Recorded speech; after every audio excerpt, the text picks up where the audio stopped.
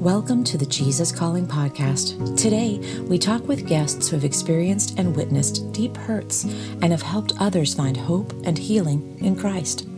Joni Eareckson Tada and Dee Dee and Greg Lehman. First up, we have Joni Eareckson Tada, the founder and CEO of Joni and Friends International Disability Center and an international advocate for people with disabilities. In 1967, when Joni was just 17, a diving accident left her a quadriplegic in a wheelchair without the use of her hands.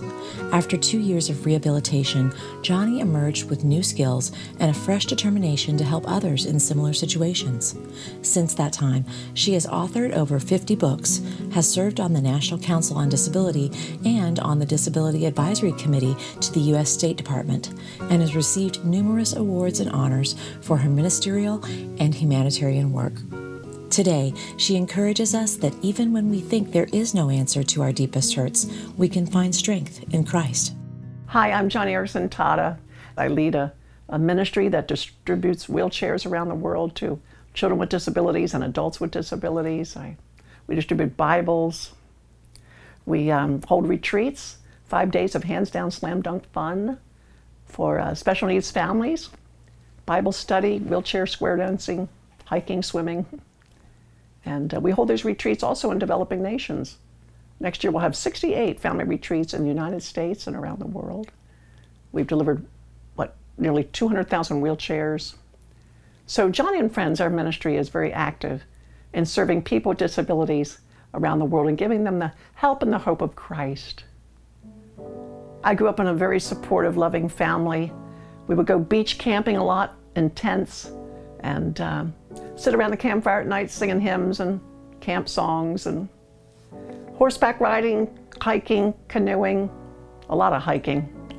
And I loved my family so much, which is why it was such a surprise when, at the age of 17, shortly after high school graduation, with my sister, I went swimming on the Chesapeake Bay and I dove into what I thought was deep water, but I learned real fast when I dove that it wasn't. My head hit the bottom, I snapped my neck back, it crunched my fourth, fifth vertebrae, and I broke my neck. And that left me a quadriplegic without use of my hands or my legs. And life changed dramatically overnight. That was back in 1967. When I first broke my neck, mind you, I was only 17 years old, I was stuck in a state institution for almost a year and a half on a geriatric ward in a 6-bed room with other girls who had suffered spinal cord injuries, and I was depressed.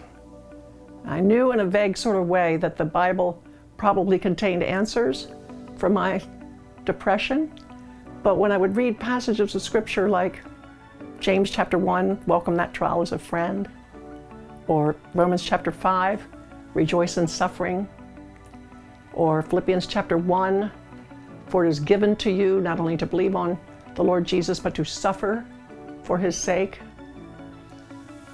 I'd almost find myself gagging on those verses. And I guess that's because when you suffer an acute injury that is life-transforming and depressing, answers don't always reach the problem where it hurts, and that's in the gut and in the heart.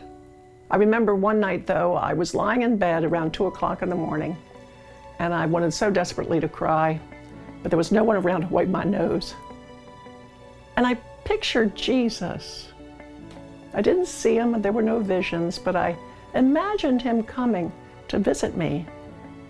And it was dark, and he tiptoed past my sleeping roommates, and I sensed him lowering the guardrail of my hospital bed and sitting on the edge of my mattress and with one hand leaning over to brush back my hair, and with the other hand showing me his nail print in his palm, looking at me and saying, Joni, if I loved you enough to die for you, then don't you think I can be trusted, even with this, my paralysis?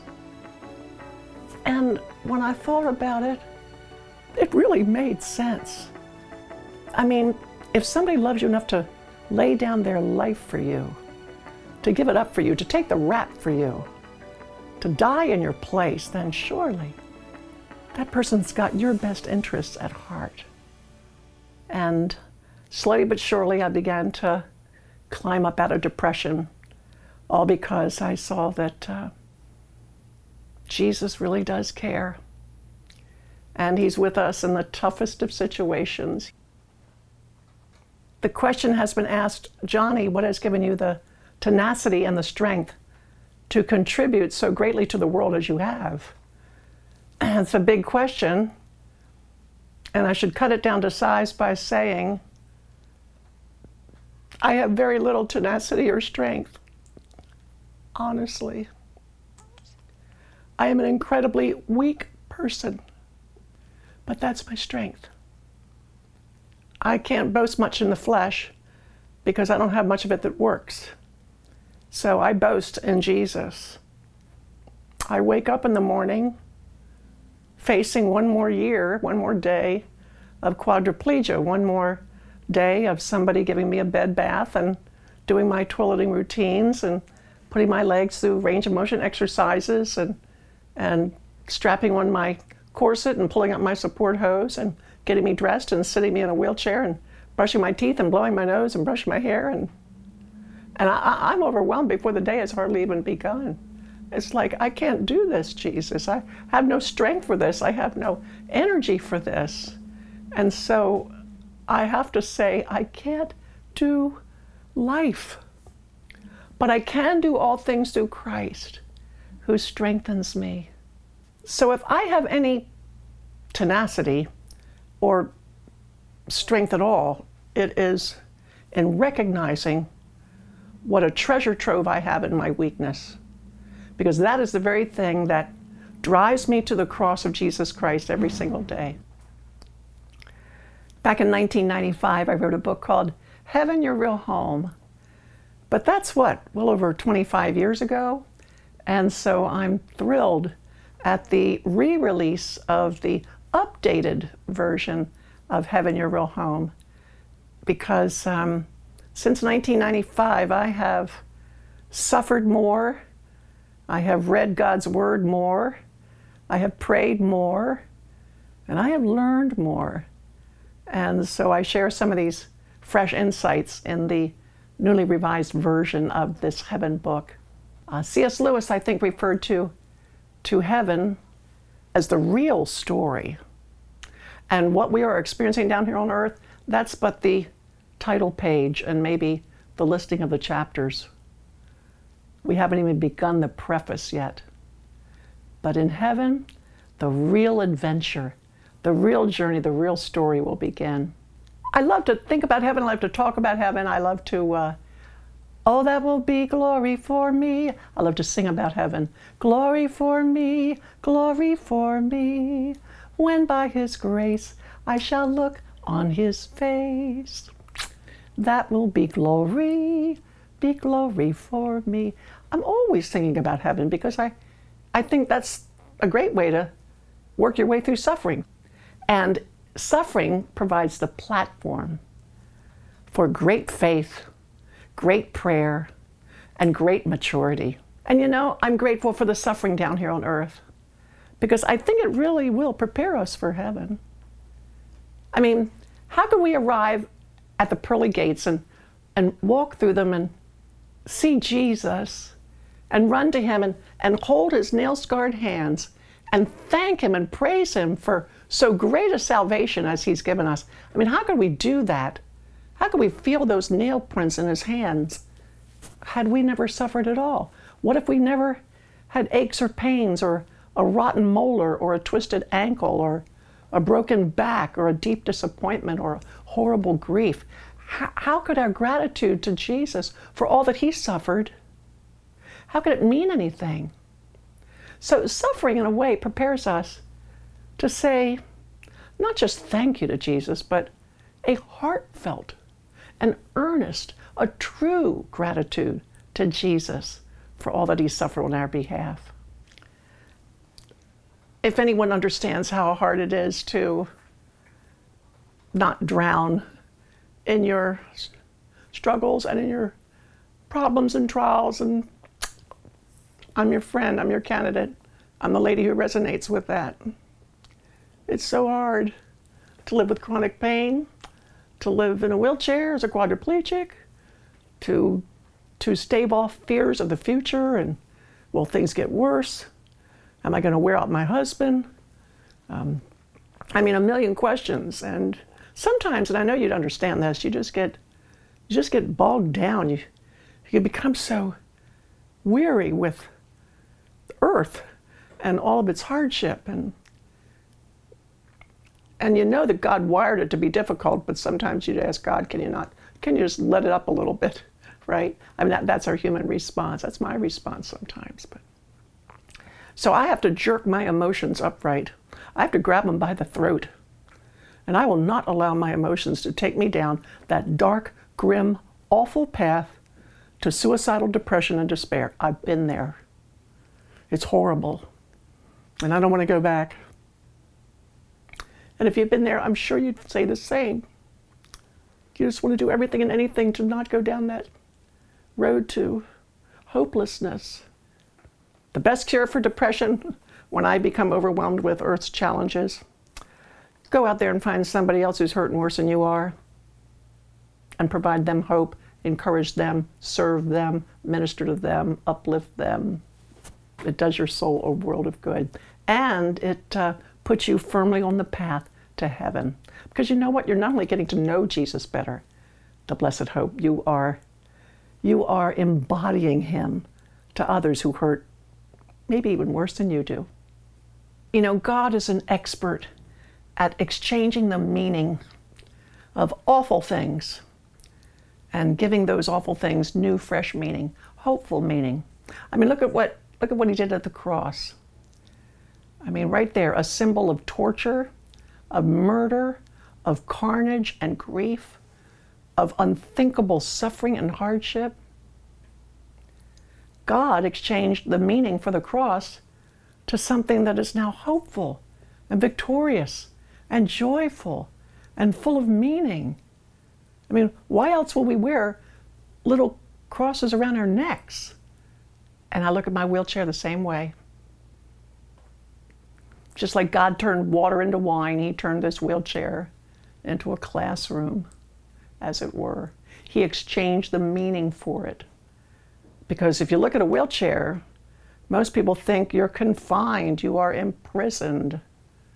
But hey, with Jesus, this is the prison that has set me free, and I'm not confined to a wheelchair. Oh, sure, I might be a wheelchair user, but my wheelchair is this classroom through which God has instructed me on how to trust him in the hard places. This wheelchair is a blessing. It's a bruising of a blessing, but it's a blessing nonetheless. I think that in some strange, miraculous way, God will even exchange the meaning of my wheelchair into something of eternal significance. Now, I won't be disabled, I won't be a quadriplegic, and no, I don't think there'll be visible wheelchairs in heaven, but I think it'll be exchanged for something, I don't know, maybe I'll wear it like a badge of courage. Something's going to be very special about this wheelchair in heaven, and I will wear it like a badge of honor, a badge of courage, and I will thank God for all those many years, 51 now, years of quadriplegia, because it's the wheelchair that set me free and drew me closer to Jesus. My devotional time with the Lord Jesus is it's quite special. I sing a lot to the Lord Jesus, I really do. Altogether lovely, you are altogether lovely, and the fairest of 10,000, this wonderful friend of mine. I am his and he is mine. I will tell him over and over again, I love the Lord Jesus, and I love expressing my love to him in words of love, in words of adoration and devotion. So every day my devotional time is a glorious time of praise and thanksgiving and devotion and adoration of the Lord Jesus, but it's also a time where I invite His Holy Spirit to come, search me, try me, see if there be any hurtful way in me, and lead me on the path everlasting. I'm pushing 70 years old. I can't believe it. And of course, I'm thinking about legacy. What can I bequeath to others in the kingdom of Christ? Well, I think it's always important to remember your roots, like where you came from, where you began. This is a charcoal drawing that I did when I was in occupational therapy in the hospital over 50 years ago. And the occupational therapist told me, draw something that expresses what's going on in your heart. And this is what I drew. I wanted to convey, oh God, this is now my life? I've got to do this? I can't do this. This is awful. And that's where I began. And you know what? These are the people that I want to minister to even now. So many, many decades later. I want to be remembered as someone who loved Jesus Christ with a passion, but who cared for people like that up to the very end. Acts chapter 20, verse 24 says, I consider my life worth nothing to me if I could but finish the race and complete the task that God has given me. And that is to testify to the gospel of God's grace. That's all I want to do, is tell others, and not just tell them, but show them. Just don't want to give the gospel. I want to embody the gospel. I want to become the gospel to people like that who are despairing of their suffering and their affliction. I want to let them know there's hope, that hope really can be found in Jesus Christ, and that hope can take any assault from the enemy, every disappointment, every discouragement.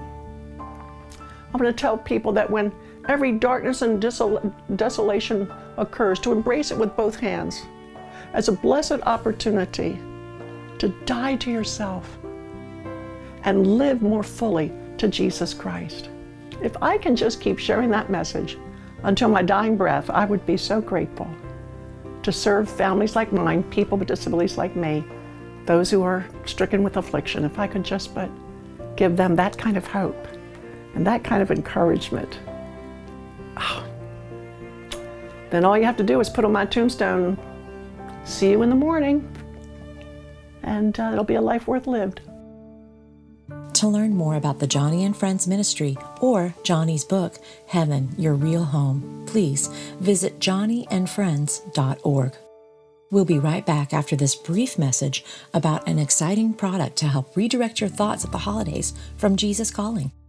Hi, this is Mark Lowry, and I want to tell you about a great offer from Jesus Calling and Christian Book Distributors.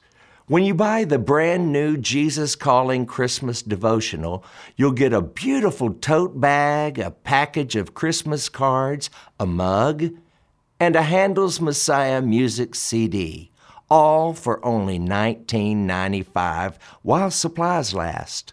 Go to christianbook.com, and while you're there, be sure to check out my book CD combo for Mary Did You Know, and it's on special for only $5.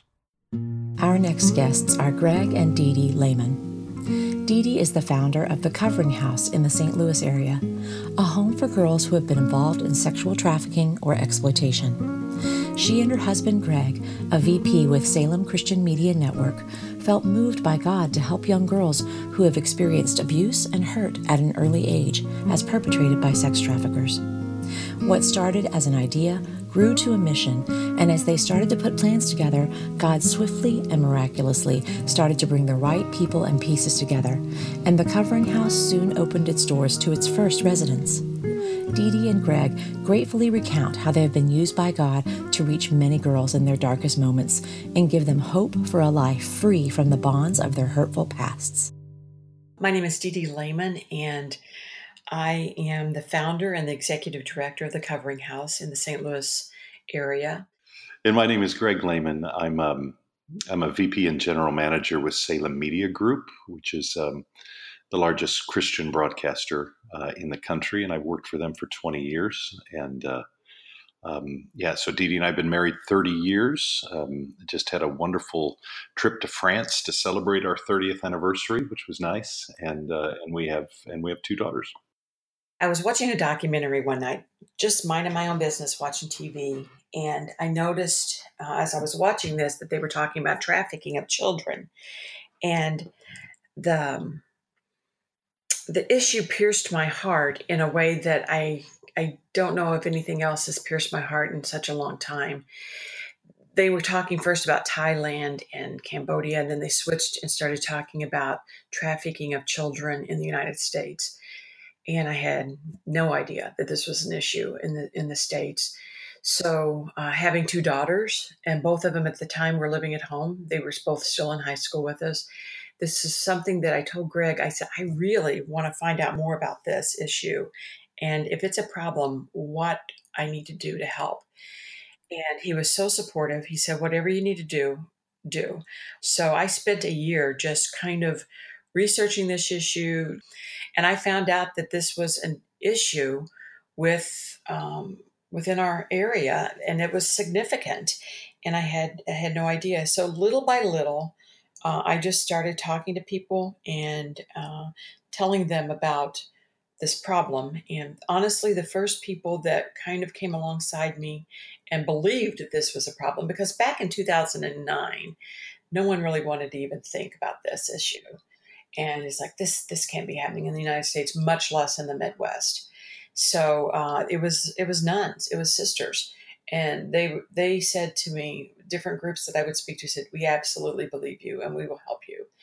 And so I spent the first several years just trying to educate people and raise money to help girls, and then connect with people who knew what I didn't know. We have seen the hand of God continually work with the Covering House. And I can explain it in no other way but God. Even in my disappointments, he was walking with us. And the first time that happened was we were approached by a group of sisters, and they had this beautiful old home that we could probably house 12 girls in. One of the things you have to do is get permission through the zoning committee in the area and your neighbors to say that, it's hard to remain private and also have to go to your neighbors, but getting permission from the neighbors to go and set up this place. Well, we were getting a lot of volunteers together. We were going door to door. The neighbors like, yes, we'd love to have help you with this. And we happened to run across the home of the alderman in the area. And that man stepped out and said, no way, no how will any of your kind come into this neighborhood.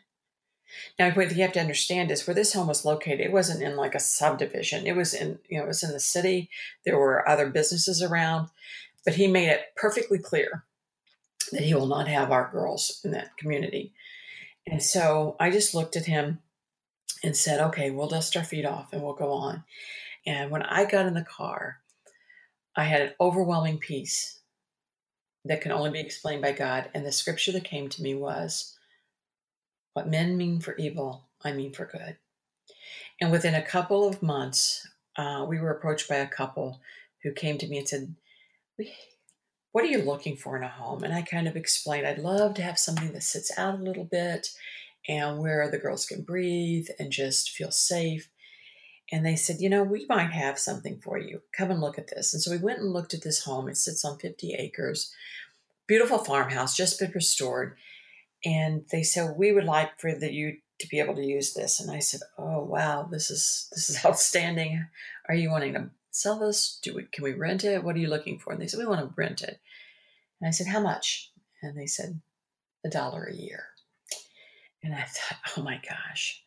I said, okay, we wrote a check, at that time, $5, locked in 5 years, and they been our landlords. And so we were practically getting this home for free. I want people to know that our first 4 girls, they were community-based girls. They weren't in our home, but our first 4 community-based girls were girls that were in the church. They were going to church on Sundays. They were going to school through the week. One played the viola. They were playing basketball. one was being homeschooled. We've had 3 fathers go and rescue their own daughters. We don't rescue the girls. We take in and counsel over the course of a 12-month program girls who have already been rescued from with the authorities or something like that. And so, as we've had our girls there, one of the things that we've learned, as the board has talked about, we've got to expand because we're getting referrals daily from kids about kids, and we just don't have a place to put them. And so there's a board, we were talking, and we have an accountant on the board. He said, I think we need to go get a line of credit. I think we need to start looking for new property. And, I said, gosh, I really want a kingdom deal. And he said, what do you mean? I said, I just feel like I really would love God to just give this to us. I said, every dime we have to spend on a mortgage means that it's money we can't spend to help through services. And he said, okay. He said, but can I go ahead and just look at getting a line of credit? I said, really? Okay. I said, but I really, really am counting on this kingdom deal. And so one Sunday, my church asked me, can you get up and just tell a little bit about what's going on and give us an update? And I did. And they said, how can we pray for you? And I said, we need a kingdom deal. And they said, okay. So that's what they prayed for. And this was on a Sunday. And on a Friday, I get a call from Sister Virginia, who used to volunteer with us. And she had been relocated out in Connecticut where their mother home is. And she said, Didi, she said, we're praying about the Covering House, and we have this retreat center where a few of our sisters are living right now, but it's 15,000 square feet. It sits on 17 acres, and we've just been talking, and I think we just want to give this to you. You know what also is cool about that story is there was a lady in our church who she's a sweetheart of a lady, and she had come to Didi not knowing that this had gone on. She said, Didi, I have prayed for you for a long time. And she says, and when I pray, I picture things. I pray in pictures. And she says, and I've always just imagined you going through quicksand, walking through thick mud kind of thing. And you have a rope tied around you, and behind you are these girls that you're kind of dragging along. And I'm just praying that you would have the strength and everything. She says, but it's very odd. And she said, but this past week, there was a different image came to mind. You're still slogging through this mud, and you still have the rope tied around you, and it's going to these girls that you're pulling behind you. But there's another rope, and you're holding on to it. And on the other side, there are these Catholic sisters who are pulling you along. Now, she had absolutely no idea that that Sister Virginia had called Didi and talked to her about this property, but that's what she saw. God kind of gave her that, and it was just confirmation that God is all over this thing. And then we opened our doors finally in 2014, and we have had girls that have walked through our doors who have been trafficked for years or been trafficked for months. And our whole program is built on relationship. Christ is a relational God. And so our whole program is on relationships and reestablishing trust with these girls. And we tell them, look, we earn your trust. We have to earn your trust because we know your trust has been severed. I've heard people say that there are 2 things that kids need. They need to know that they are unconditionally loved and accepted. And they need to know that they're not in charge. And if you have one without the other, things get out of balance. And that's exactly kind of what the Covering House has is they are unconditionally loved and accepted exactly where they are in the middle of their trauma. There was a girl who had been in trafficking for about 3 months. A big target area for these traffickers are the malls. So heads up, parents, malls are a big place where they go and look for girls. And so she was approached, and how pretty you are. Why don't you come and be a model? Let us take some pictures. And so she shows up at this place only to find out that it wasn't a modeling agency.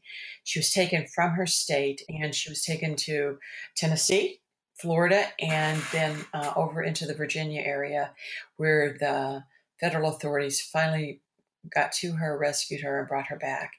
We got her at our home, and by the way, coming from a very stable home, mom was a great mom. And one night I was actually there working overnights, and I heard her crying. And so I went up, and she says, "I'm not going to go to sleep. I cannot sleep." And that's the other thing. She wouldn't sleep through the night, which made school a challenge the next day because she was falling asleep in school, but she would not close her eyes. And she said, "Miss Dee Dee," she said, "I get flashbacks when I go to sleep." And what people really need to realize is flashbacks aren't nightmares. Flashbacks are something that your whole body experiences. It's re-experiencing all of the trauma over and over again. And so it's different than a nightmare. And I said, "I understand." I said, "Why don't I just sit here with you? Is that okay?" And she said, "That would be good." So I just sat there, and as we were sitting, she said, "Miss Dee Dee, I kept count of the number of men." And I said, "You did?" I said, "How many were there?" 276. Now, this is in a 3 months' time. This child had to provide services to 276 men. And yet, this same child, not long after that, was again in the middle of the night crying and crying and crying. "I want to talk to a pastor. I want to talk to a pastor. I want to talk to a pastor." And so we're calling. And you got to understand where we're located. Our home is out in the middle of nowhere. It's like go to the end of the world and turn left. And so we're calling, trying to find a pastor who would come, that time of night. And we finally got a pastor who came. And to be perfectly honest, we had no idea what she was going to talk to this pastor about, because there are many times that these girls come to us and they're like, "I don't believe in God. I'm angry at God." And so when I was told later, what she asked that pastor was, "I need you to tell me how I can forgive these people." And so even in the midst of all of this trauma, all of this abuse, as a child, God was protecting her heart. And knowing that she knew that she had to be able to forgive these people who had violated her in such a way before she could heal and move on. And so that's the power of the gospel. That's the power of Christ. Greg and Dee Dee have seen firsthand the power of Christ's transformative love in the lives of the girls they encounter at the Covering House.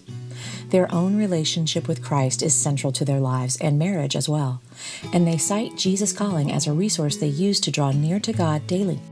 I had somebody at work who had really enjoyed Jesus Calling, and so she sent me a copy of the book.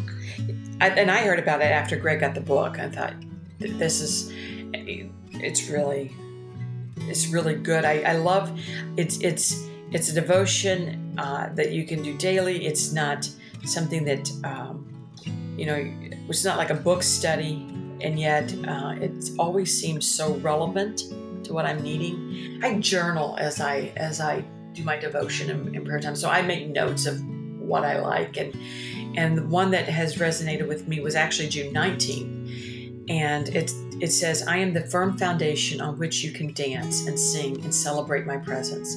This is my high and holy calling for you. Receive it as a precious gift, glorifying and enjoying me, and it is a higher priority than maintaining a tidy, structured life. Give up your striving to keep everything under control, an impossible task and a waste of precious energy. My guidance for each of my children is unique. That's why listening to me is so vital for your well-being. Let me prepare you for the day that awaits you and point you to the right direction. I am with you continually, so don't be intimidated by fear. Though it stalks you, it cannot harm you as long as you cling to my hand. Keep your eyes on me, enjoying peace and my presence." This particular passage resonated with me for more than one reason. One, one of the scriptures when I was so tired that always came to my mind was, "Be still and know that I am God." And so resting in him and knowing that he is my refuge, that he's got this, that this is his mission, not mine, And if He's ordained it, He'll sustain it, has been something that I really would cling to. But the first part of this, where it says, I am your firm foundation on which you can dance and sing and celebrate my presence, takes me to a story of one of our girls. And it was raining one day at the house. And one of our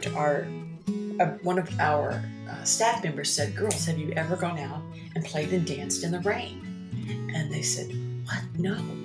So they went out, and all they did was on the driveway played and danced and in the rain.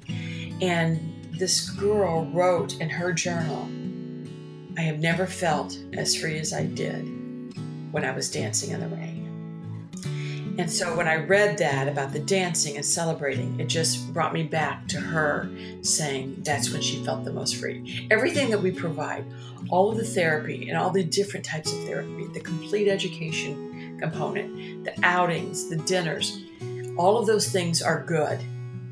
But what resonated and what she remembered the most was dancing in the rain, a simple pleasure that as a kid, many of us have done that she had never done. You know, in a perfect world, there wouldn't be a need for the Covering House. But we unfortunately live in a fallen world, and so the need's there.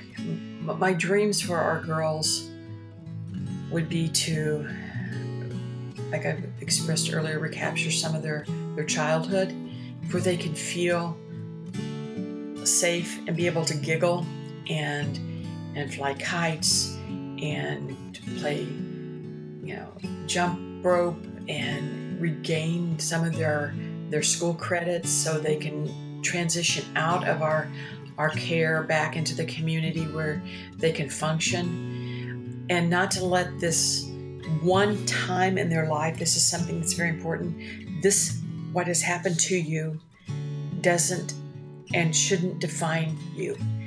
It is not who you are. You've walked it, you've experienced it, but it's not you. It's not who you are. To learn more about the Covering House, please visit thecoveringhouse.org. Next time on the Jesus Calling podcast, we talk with author Candace Payne. Candace has a joy that is infectious. Her viral video of trying on a Star Wars Chewbacca mask is one of the most viewed Facebook videos of all time. Candace has written a new book called Simple Joys, where she helps readers connect with joy that is all around us each day. I actually care about people's joy. I do.